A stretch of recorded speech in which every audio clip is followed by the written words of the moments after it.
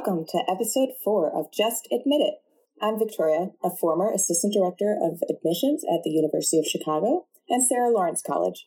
I'm joined today by my Ivywise colleague and friend Christine, who is a former assistant director of admissions at Yale and Georgetown. Today we're going to discuss what admissions officers look for. So, most of the students that I've worked with over the years have had the same first question.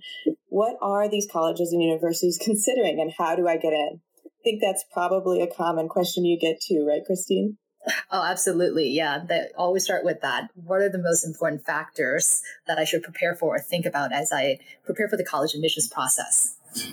Yeah, so we want to discuss with you guys this ever-elusive college admissions process and go into some depth about the types of factors colleges are evaluating when they're reviewing your application. My students always get hung up on the idea of how they're being evaluated, and they tend to have some myths or exaggerations about the process that they know about, in addition to some of the more factually correct ways that they're being evaluated. There are a lot of layers in this process, and that's something I tell my students a lot. There's a lot of context as well that plays a role in how admissions readers are going to evaluate all of these factors in your applications. So we like to talk about the hard factors and the soft factors in your application and how these are weighed when admissions counselors are reviewing your application. So, Christina, I was wondering if you might tell our audience a little bit about hard factors and what they are and how they play into the evaluation process. Yeah, that's a really good question, Victoria. And I almost always start any conversation with a student who's asking this question with hard factors. And there are really two big hard factors, I would say. And I will say that the most important document that you will have in your application, whether you are a senior applying or you're a ninth grader who's just starting the process and thinking about it, is the transcript. And there are two really factors that admissions officers are looking for, two components they're looking into when they're looking at the transcript. One is the course rigor, which is another way of saying what are the toughest classes offered in your high school and what has a student taken over the 4 years at high school in light of what's offered to them. And every high school will be different. In the traditional U.S. sense, you will have a school with AP curriculum. A lot of schools have moved away from AP curriculum, so they don't even offer AP classes, but they may have advanced classes or other names for them. But we know that there's a level of difficulty within each subject. And so what admissions officers are really looking for are these really, really rigorous higher level classes. And even in the international context where a school may be offering IB courses, there are higher level IB courses. And even within the higher level courses among them, there are some like math that are even more rigorous than some of the other higher level courses. So that context of what's offered is really important. Some students will ask me, well, gosh, I heard, that you have to take 10 AP exams to be competitive for the most selective colleges. And my question to them is, well, what's offered at your high school? If there are 20 APs offered, yes, there is an expectation from admissions readers that a student, a very challenging and academically rigorous student would be taking a good number of these AP classes. But another high school may only offer one or two AP courses. So it matters what's offered in high school and what the student has taken in light of that. So the transcript, when they go to it, admissions officers, they're looking for the rigor of the courses, but also, of course, grades. That's really, really important too, how the student has performed in their various classes. And it's really a careful calibration of both course rigor and grades. So it doesn't make sense for a student to take all the AP classes. So they have like 20, maybe not 20, 15, 10 APs. They can do really well. They're getting low grades. That's not, that's counterproductive. Or on the other extreme, a student gets really good grades, all A's, but the course rigor is not particularly strong. That's not good either. So it's really that calibration based on each student's strength and interest. That's what, you and I spend a lot of time working with our students, trying to figure out what that maximum, calibrated course curriculum would be, that they're taking the most challenging courses in the 5 academic course subject, English, history or social science, language, science, and math, and still do the best that they can at their level. So that transcript is really important. The other component, the hard factors, would be testing. So I know that there is a sense that testing or students may hear that it's becoming more test optional, or it's less important. Or if you attend a lot of admissions information sessions, you often hear, well, that is just one piece of the application process, which is absolutely true. I'm not saying that's not true. It is one of many. And I certainly think a student's academic performance over 4 years of high school, their day in and day out behavior and how they interact in the classroom, so much more important than what you do on a Saturday morning in terms of taking a test. At the same time, though, I do have to caution students that testing does matter. And, we at IvyWise, we have so many great resources about the topic of testing. But I really do want to say that test scores matter. And that's part of the initial review process where the admissions officer is looking at the transcript and testing to see if a student is what we would say competitive for their particular applicant pool. And that will vary a little bit depending on a college. College X Harvard, it may be different from another college in terms of what's competitive. So it's important to understand that these are the factors, and admissions officers will look to these very strong components to get a sense of how much time they really do have to evaluate a particular applicant. It's a holistic process, but it begins with these hard factors. And there's a little bit of triaging, I would say, to focus on the students who are academically competitive, that they can do the work academically at a particular university. So the hard factors, I would definitely say, are the first pass of the admissions evaluation process. And once a student is competitive on these numbers or these hard factors, then everything else becomes very important in this very holistic process.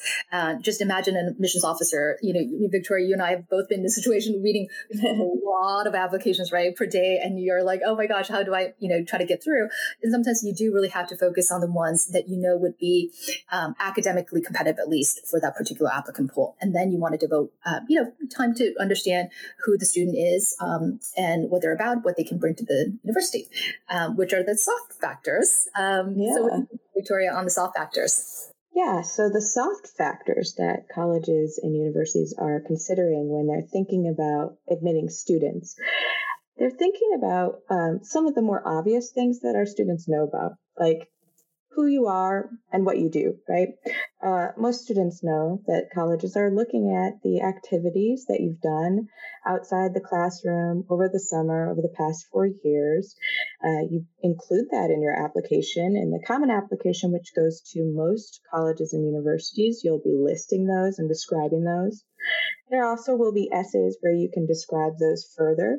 They might ask you about community service experiences that you had, or some of your favorite activities, so that it gives you a chance to describe those more in depth.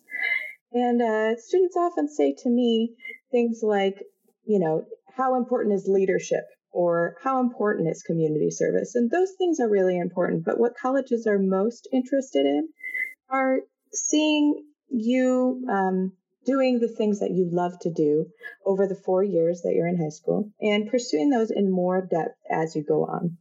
So that means digging deeper, finding ways to explore those that aren't just surface level.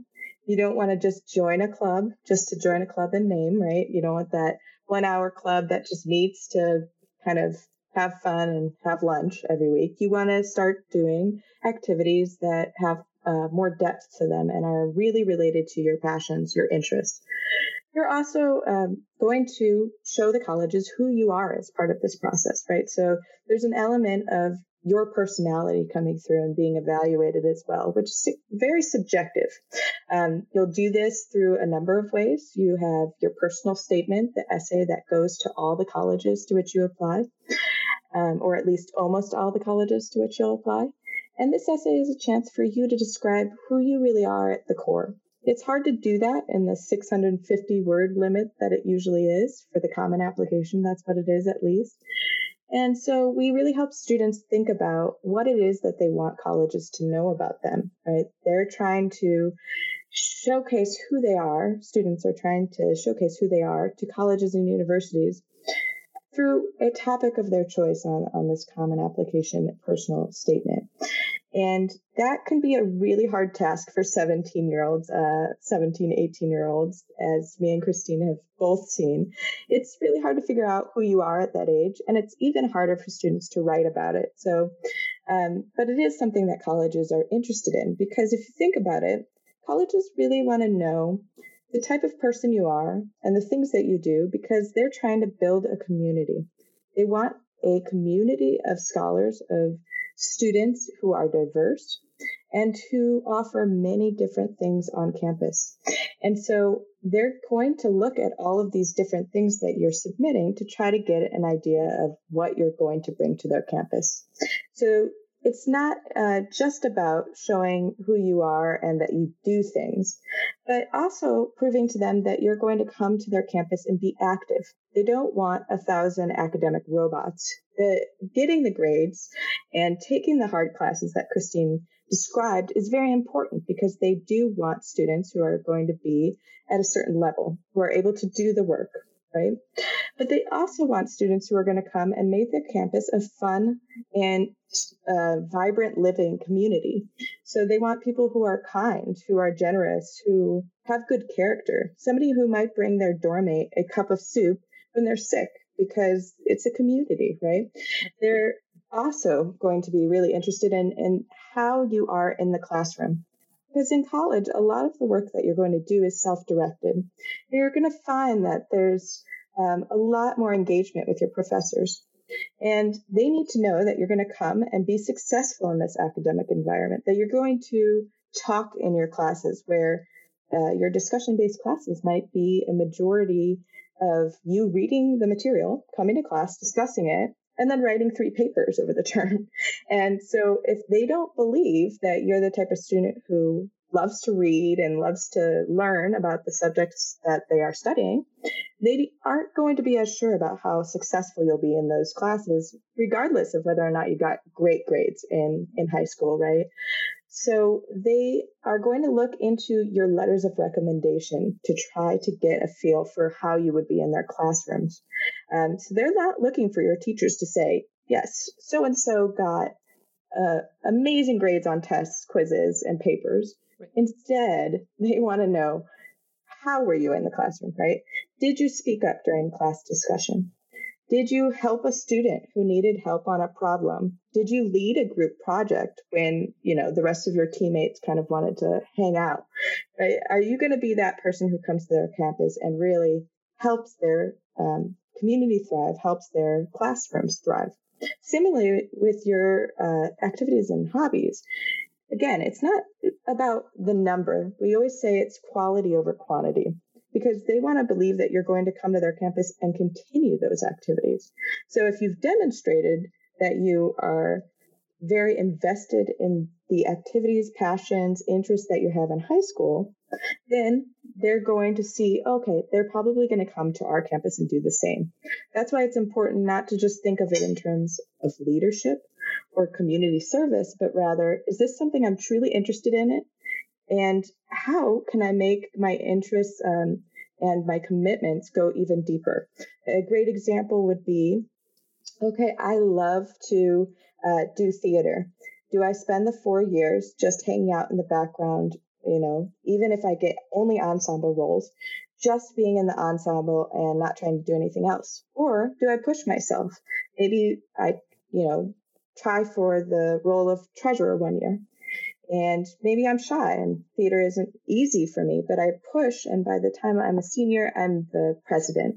And then I roll my experience in the theater into teaching local school children theater practices in my spare time as an extracurricular kind of community service engagement, right? Like that would be a way to take what I love and, may not naturally be the best at, and spread it to other people so that I'm showing, look, I really care about this thing.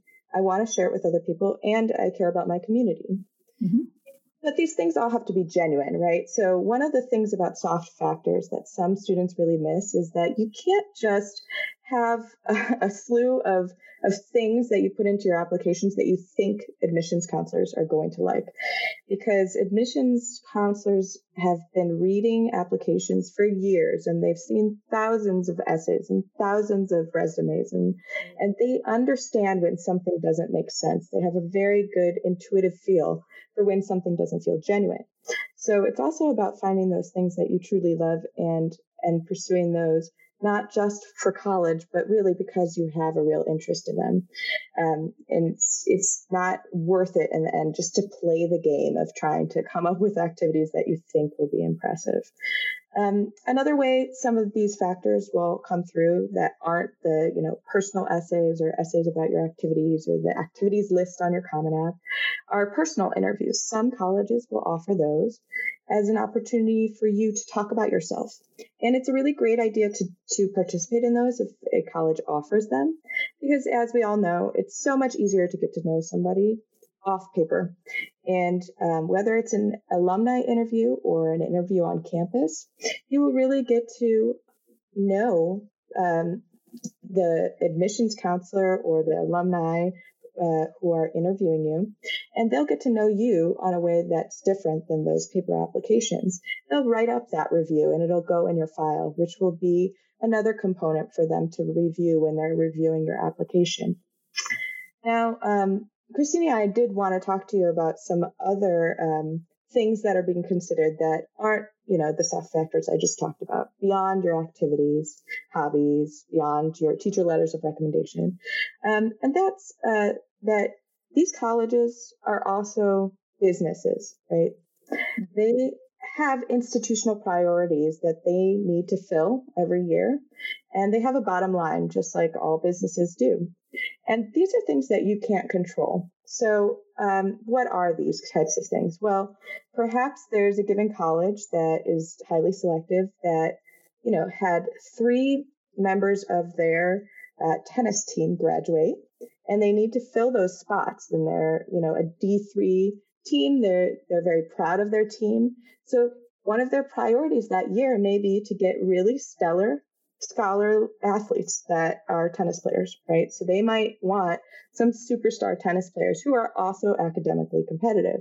Or perhaps a given college or university needs to fulfill some underrepresented minorities on campus. Now, whether that's students of color or students with a socioeconomic diversity, that's usually low socioeconomic students, because many colleges will have a lot of students who can pay for the education, and maybe they want to balance it out to create that diversity. They're going to try to prioritize that in the admissions process where they can, right? So these things are changing every year for these colleges. Sometimes they need more history majors, and sometimes they need, more tuba players for their symphony. So you can't control that. You don't know year to year who they need or why they need it. And again, so you're not going to try to pretend to be those things, but those things could end up helping you during the process. The last thing that we kind of want to touch on this soft factors is something called demonstrated interest. So not every college will be tracking demonstrated interest. Some of them will tell you that we don't track that. What is demonstrated interest? It is this interest that you show the university, right? So are you actually interested in possibly attending, not just applying? So we have students every year who just want to apply to a school just to add it to their list to apply to a school. And that's not very helpful, because if a college can tell that you're doing that, you're very unlikely to actually get admitted, even if you're a very strong student. They want to keep their admit rate low. And in order to do that, they need to yield more of the students that they admit, right? So they have a yield model. They know from year to year how many students tend to say yes. And it's not always going to be 100%, right? Even Harvard has some students who will say no to them. And people are surprised by that. But if you think about it, it makes sense. Perhaps they got a full ride to their state institution from the state that they're in. Or perhaps they just discovered that Harvard wasn't their perfect fit and they wanted to go somewhere else. So Harvard will have to over-admit to get a certain number of applicants to that they know are going to come to fill their class and keep their class numbers around the same number. Now, when they do that, if they can keep some of the guesswork down about who they're going to yield, that's going to help them over-admit less students, keeping that admit rate lower, right? And this isn't just Harvard. This is any selective college or university. That's just an example. So how that plays into it is many many colleges and universities are going to be looking at your demonstrated interest to guess whether or not you might say yes. And that looks like many things. One, it could look like whether you've visited campus, or in these times when visiting campuses isn't really as possible, whether you've done a virtual session or met with an admissions counselor online or done a virtual fair. It also looks like sometimes tracking your emails to see if you've opened them. Yep. And sometimes it looks like when you write those essays, those supplemental essays I said that colleges have, they also have one that is pretty widely used, which is, why do you want to go to this college? And if you can't convince them in that application that you actually do have a real interest and a really good fit with them, then they may not want to admit you, right?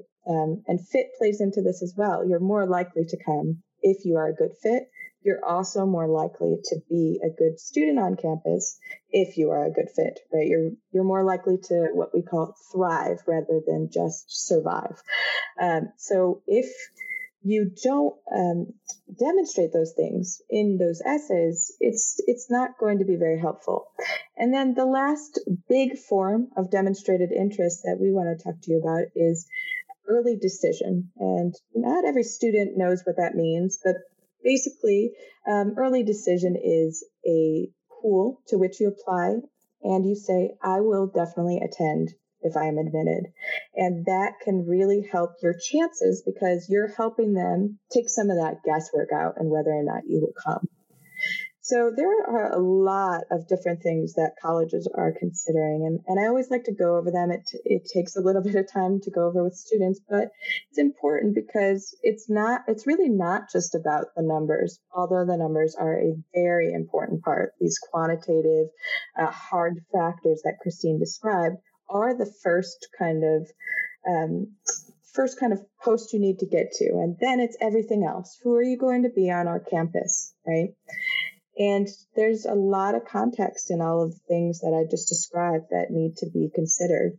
But another thing that you really need to consider in this process is this pool to which you apply, right? So, Christine, maybe you could tell them a little bit about all of these admissions pools and how they work. Yeah, absolutely. Victoria, just love listening to you and just kind of explain all these factors. And reminds me of a really succinct line that one admissions officer said recently, that ultimately the three questions that any admissions reader or admissions director is looking at in an application, it's, will you, can you do the work? Are you academically able? Will you do it? Which is not quite the same as can you, will you, and then what else will you bring to the campus? Questions like what kind of roommate you will be, to what kind of class participant will you be, and so all of those are such great factors to think through. And your point about demonstrated interest in that fit, it's so right. And, one immediate example that came to mind is I have read so many NYU, which is a great university in New York. And so you'd be surprised, but students do write like, I want to go to New York City. And there's nothing about NYU specifically. So if you have a great NYU statement, you should thoroughly research what NYU is about. What do you want to study there? What are the classes you would want to take there? What are the professors whom you want to work with at NYU? What activities? Sure, New York is part of the NYU experience, but NYU is so much more. It's global, right? To even think that just about one city. So do take the time to research the school as well. And of course, as you were just saying, the ultimate way to demonstrate interest is applying early decision, which is a binding commitment, as you said. And just to backtrack, one step to talk about the early programs, because there's so many times I feel like that it's confusing because, I get emails from parents. Well, can I apply early action decision? Where can I not apply to? So it's confusing. I'm confused sometimes because colleges are always switching as well. So early decision, there are a few types. There are two types of early programs mainly. One is early decision, which is binding. And that means if you get into a school, you are committed to going to that school. And you can really just apply to one early decision school, and that's it. There are also other types of early programs. The most probably well-known are early action programs, but there are variations within early action. They are just open early actions where there are no restrictions to applying early. Then there are restrictive early actions or single choice early action. And that means that, and you have to read the fine print very carefully, you can only apply to our school early action and nowhere else early action except perhaps maybe public universities that offer early action programs. So you have to check both ways, not just the one school you're looking at, but all the other schools that you're thinking about. Oh, can I do an early application somewhere? So that's another type restrictive. And there are open ones where as long as it doesn't conflict with other early programs, you can apply to us and other places early. So it's really important for students to really do the research and then understand what early policy that they're looking at. And early decision, I think it means something. And you can hear statistically that the admit rates are higher. I will caveat that and say that, admit rates are higher because there are certain candidates that may have already, quote unquote hook.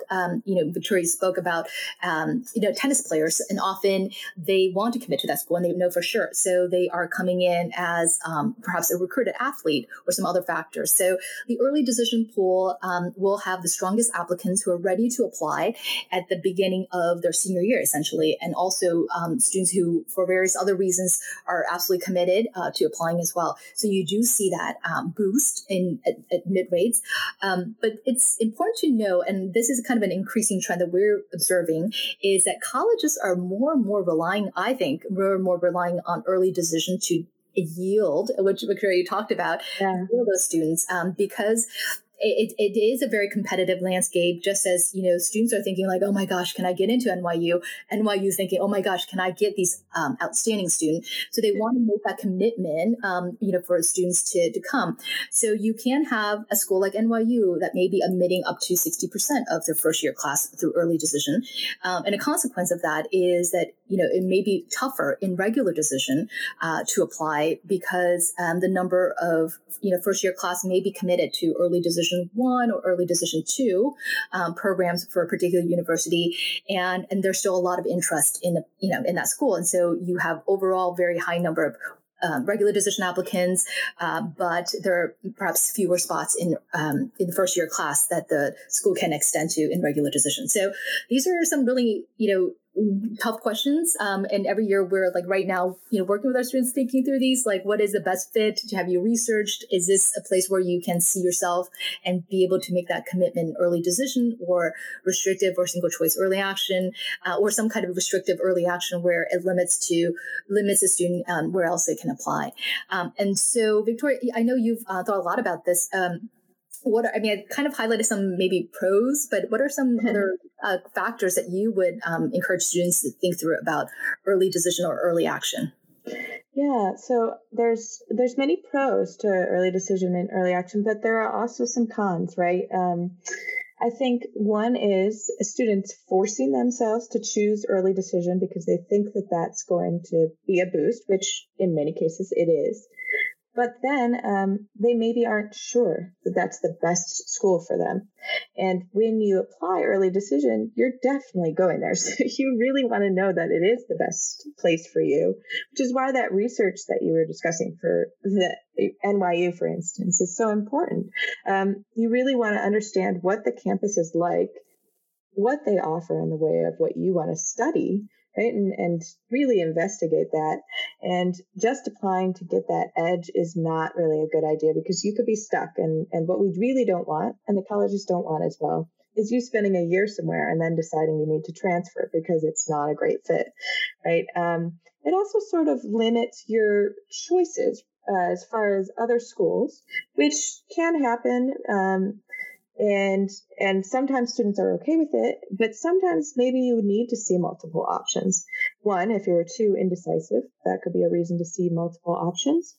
Or two, if you maybe need financial aid, right? You would want to see multiple aid packages from multiple different schools to which you were accepted in order to make the best decision for what's going to be financially responsible for you in addition to the best fit school. And then also with merit scholarships, if you apply early decision, you're only getting that one answer, and you couldn't compare any scholarships you might be getting from different colleges to which you were accepted, right? So that would be very important too, because I think with the amount of debt that students are accruing in higher education, it's really important to consider those things and consider whether or not you can really afford to not have multiple options. Also, there's an opportunity cost in the restrictive early action of that you mentioned, Christine, right? The pools where you can only apply to that one school early action, because not only are you limiting yourself in applying to other private institutions in early action, so that you're not being able to get those multiple answers early on, which really helps seniors feel pretty good in the middle of December to get some good answers. You're also not allowed to apply anywhere early decision. So you might take away some of the enhanced chances you would have at a high reach school that offers early decision. So I think those are all really important things to consider. In addition to that, you really, when you're building your list, want to think about balance. So we're talking a lot about highly selective schools right now, and it's great to apply to your reach schools. But you also want to consider balance. You want to have some likely schools in there, schools that we think would be about a 60% chance or higher of admission for you, that you're above the average admitted student as far as your hard numbers. Or target schools where you're right in the middle of that middle 50% of admitted students when it comes to hard numbers. And most importantly, I think you want to enlist positive thinking. Mm-hmm. Great, to apply to your reach schools, but not magical thinking. So don't oversell your academic capabilities. I have had students who tell me that they want to go to an Ivy League school, who also tell me that they do not like to read in English class. And that's very much not a good match. Academically, they might be overselling themselves on what they're willing to do in college and how competitive they really might be as an AB student who doesn't like to read at all. So that's what I think when you're considering your list. So Christine, do you have some examples of times when you've seen students whose hard factors weren't really there in the process, or weren't there as much as some of the other factors were? Yeah, no, there's one particular example that I often think about. It was really an extraordinary student, and the student had phenomenal recommendations. If, we could say these are the recommendation that, every student should aspire to, this would be it. The student had not just great academic ones, but also from the school principal and also the district superintendent saying, I remember there was a line of something like, this student has done more for our district, in even our state, that any administrator, superintendent, even state officials could have done for our school district. The student had led initiatives on various education advocacies at the state capitol, rallied, I think, thousands of students in these initiatives. But the unfortunate thing was that the student had a really relative in our pool, I think, at the time I was reading for Yale, of an academic record where there were C's, a couple of C's, not, massively, but enough that it was a concern. I mean, I go back to what I said, can you do the work? Will you do the work? And what else will you bring? The student would bring a tremendous amount. And that was where I really paused hard as an admissions officer, thinking like, amazing contribution to our school campus, leadership, beyond, but academically, will the student be able to do the work? Is that the good fit academically? You want them to be successful academically as well, and by admitting them to your campus, and will the student do the work? So there was a lot of back and forth, and this is a great example where the soft factors were phenomenal. The personal qualities as well as contribution, but the hard factors were just not there, which is, you need all these components. What about you, Victoria? What is an example that stand out to you from your experience? Yeah. So I have been thinking of some examples of where the student is really academically qualified, but perhaps doesn't shape up those soft factors, at least through their applications, or maybe they just aren't really working on them throughout high school. So I think back to my days in reading at University of Chicago, and I remember, reading first. I would read the transcript, then I would read the test scores and the letters of recommendation. And this student had such great academics, very qualified.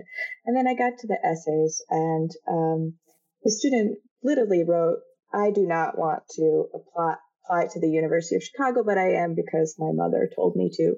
At which point I thought, okay, well, like we were discussing, is this student going to yield? Probably not, even if mom or dad forces them to. And I've also read applications from students where what we call their application narrative just wasn't really there, or it didn't really make sense. So what we mean by that, we talked about all those hard factors, right, and those soft factors, and these questions that colleges ask, like what are you going to do on our campus? What do you like about our campus? Why this school? Why this major? And if a student starts talking about something that they've never explored in high school as their major, and it's very specific, and it doesn't seem to line up. Like, let's say they've never taken any Greek or Latin or anything, and say very vaguely in their why I want to go to the University of Chicago that I want to study classics, but their activities have been just totally unrelated, like math focused. I don't really believe that they're going to come as a classics major. Specifically, I can think of a few students who tried to sell themselves as something like a classics major when they had all this research experience in the biological sciences. So, to me, it looked like, hey, you're probably going to be a pre-med student, so why aren't you talking about that? So you do want the parts of your application to come together and sort of describe you as a whole, because colleges, like we said, they're trying to build up a class of diverse students. So your interest should be what we call pointy, right? Everything's coming together in a way that makes sense. Your narrative should make sense. Similarly, you can kind of make that narrative off a little bit and turn the reader off. Unfortunately, it is a subjective thing to have a human reading another human. I will say most admissions officers are trying their best to find a reason to admit you, right? They're human. They remember what the process is like. But there are some times when the essay you write is just not going to hit home with that person. And I can remember examples of that. I have multiple examples of my least favorite personal statements I ever read. One of them involving the time that a student first potty trained. And I have no idea why he chose that as a topic. I kind of use as a rule of thumb, no bodily functions as the subject of your personal statement.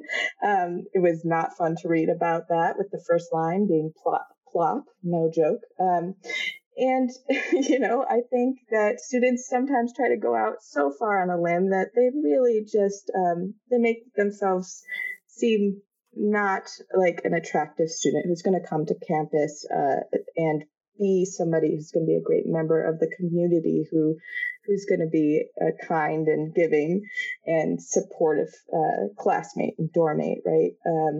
Another example, too, is of a student who wrote a personal statement about crashing a car that he drag raced, then working all summer to pay for a new car. And I thought at this point in the essay, that's going to be really good. Okay, he's learned his lesson. Then he crashed that car again. And then he got in trouble again with his parents. And the end of the essay was not that he had learned about this experience. The end of the essay was that he would do it all over again. So, these types of things a student really needs to think about. What am I saying to a college? And you can have straight A's, great test scores, and then write an essay like that, and it could cost you admission. So you really want to think about, who am I, and am I representing that well to these colleges? Absolutely. So, yeah, no. Oh, go ahead. Oh, yeah, no, you. I was just saying that it is true that they need to be authentic themselves, but it is a good idea. I mean, the work of, especially with the essays, absolutely 100% should be the students, but it's good to, probably have an English teacher or a counselor to read and reinforce, right, that this is coming across well, you're thoughtful, reflective, but it also comes across that way to the reader as well. Because I think sometimes it's hard to be, to realize that, what you might think is a catchy idea may not be the most flattering, the reader's perspective. So, wow, I think these are such great points to consider. It's not an algorithm. The holistic process is that there are so many these factors that come into play, and to think everything from the hard numbers, the hard factors, to the soft factors in how students are being evaluated. And ultimately, I think the students, I would just encourage them to do their best, to work hard, work on their essays, be devoted to their activities in a genuine way because you really care about something.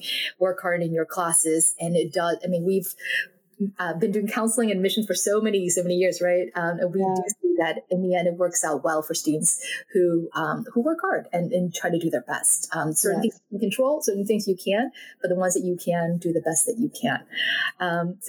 In closure, I just want to say thank you, everyone, so much for tuning in. Please remember to check out the IvyWise Knowledge Base, sign up for our monthly college admissions newsletter, and subscribe to our podcast for all the latest higher ed news and advice. Thanks so much, Victoria, for joining us together in this conversation today.